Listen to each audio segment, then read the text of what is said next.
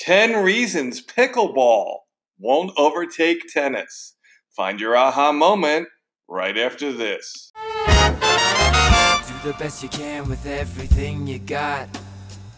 Struggle day to day, cherish every fight you fought. Destroy your obstacles, remove the blocks. Got to stand strong, can you do it, break through, can you move on wherever you... Welcome back to Find Your Aha Moment. I'm your host, Brian Lutz of BackhandCity.com. Don't forget to sign up for our group tennis lessons for adults on Monday and Tuesday nights here in Miami in Coconut Grove. Our intermediate class is on Monday nights and our novice class is on Tuesday nights. Both sessions start each evening at 7:30. All you got to do is log on to BackhandCity.com and register right under tennis registration. So today's topic, 10 reasons pickleball won't overtake tennis. So for some of you who do not know what pickleball is, you've probably seen it or heard of it. It's kind of a combination of, imagine playing ping pong on top of your ping pong table with a little bit bigger court. It's a plastic wiffle-like type ball, and they have plastic paddles. It's a very short court, and it's very easy to play and trending in a very upward way in the last 10 years. So a lot of pickleball advocates have gotten a lot of good momentum over the last years. There's a lot of courts being built in municipalities.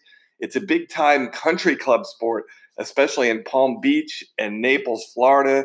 You'll see a lot of courts added there, and you'll even see some municipalities adding courts. In fact, here in Coral Gables, they're going to be adding pickleball courts. So one of the big things here is I get a lot of these like pickleball enthusiasts who, I don't know if they just used to play tennis, because there's a lot of people that used to play tennis that kind of aged out of it, and now pickleball is kind of like a passion for them because they were racket sports enthusiasts. But some of them are like, Brian, tennis is dead. Tennis is dead, man. Pickleball is taking over. So, I've played it a little bit. It is a lot of fun. So I'm not going to smash pickleball, but it's going to sound like I am, because I'm going to give you 10 reasons pickleball is never going to overtake tennis. Number one is the balls. They're plastic wiffle balls with holes in them.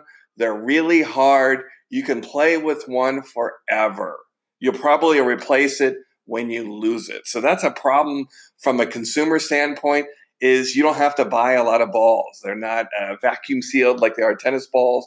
They don't lose their shelf life quickly. You play with tennis balls for a few days and they're kaput. So that's number one. Number two, the rackets don't need any maintenance. You don't have to replace the strings. You don't have to worry about tension. You've got a plastic paddle. It's made from fiber carbon and different materials. But the point is, unless you're really negligent, you do not have to change your racket once you buy it. Number three, the target audience is baby boomers. So you had all these baby boomers in the 1970s during the tennis boom, when like 1 out of 3 people in America played tennis, and it was the sport to play at that time. They've all kind of aged out of it. Some of them stopped playing due to their restrictions of movement. So pickleball has come along, and they're just super passionate about it. So it's terrific for seniors who miss it and want to play. And it has such a wide appeal. Some of my relatives who've never played any racket sports, who are in their 60s, are playing pickleball. So it gives you an idea of its appeal to older people in its simplicity and ease of play. Number 4 reason it won't succeed is the costs are super cheap. Pickleball aficionados love bragging about how little they pay for pickleball. They don't want to pay for court rentals. They don't want to pay for equipment. They don't want to pay for supplies. They don't want to pay for any apparel. If you go into a pickleball website, maybe you can buy a t-shirt. So there's not a lot of innovation out there driving the GDP of pickleball. So it's not going to threaten tennis. Number 5, there's not a big service industry like there is in tennis, where you have all these horizontal services like tennis lessons. You can get pickleball services, but most of them are around events or tournaments. Number 6, the consumer data on pickleball is minuscule. In fact, if you go on Google Trends, type in the search term pickleball and compare it to tennis. On some months, there's not even enough data for the Google to even record it. So a lot of times it's around 1 or 2, which is the lowest.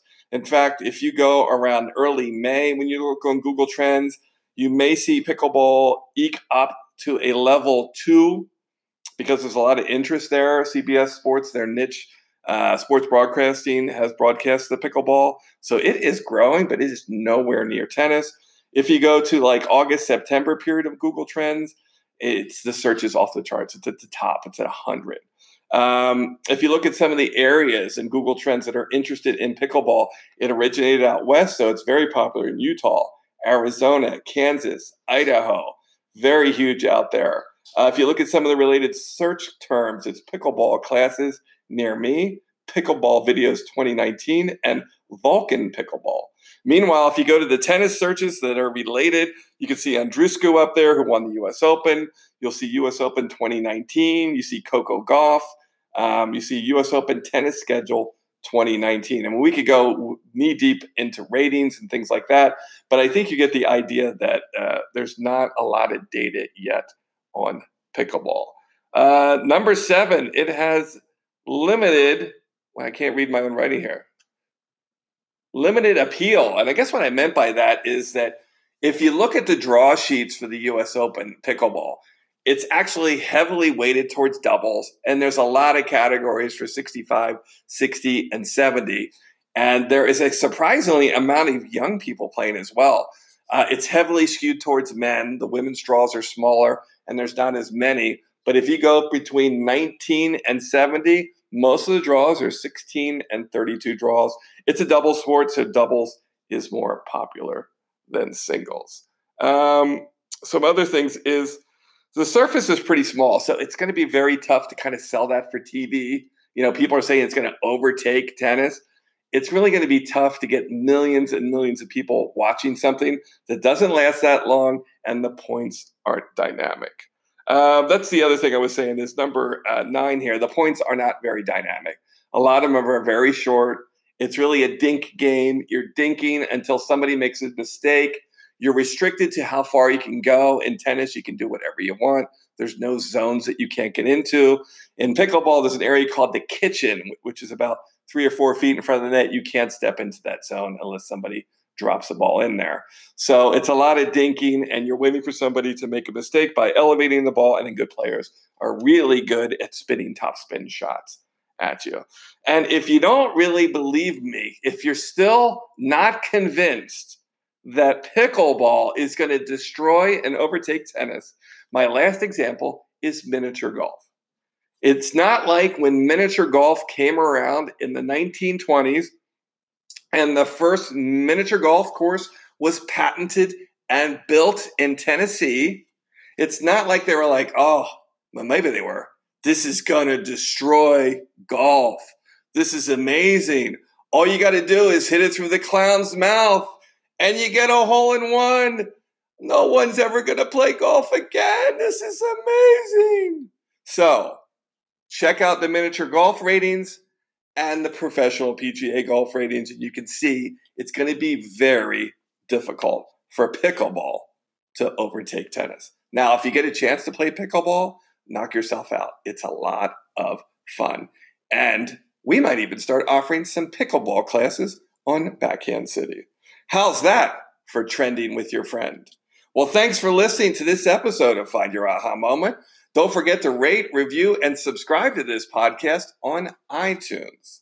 Thanks for listening. This is Brian Lutz of BackhandCity.com. I'll talk to you tomorrow. That's when push comes to shove.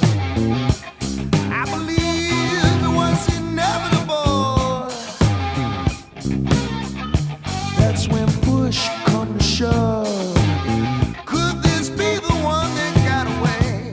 I get the message, guess I knew it all along.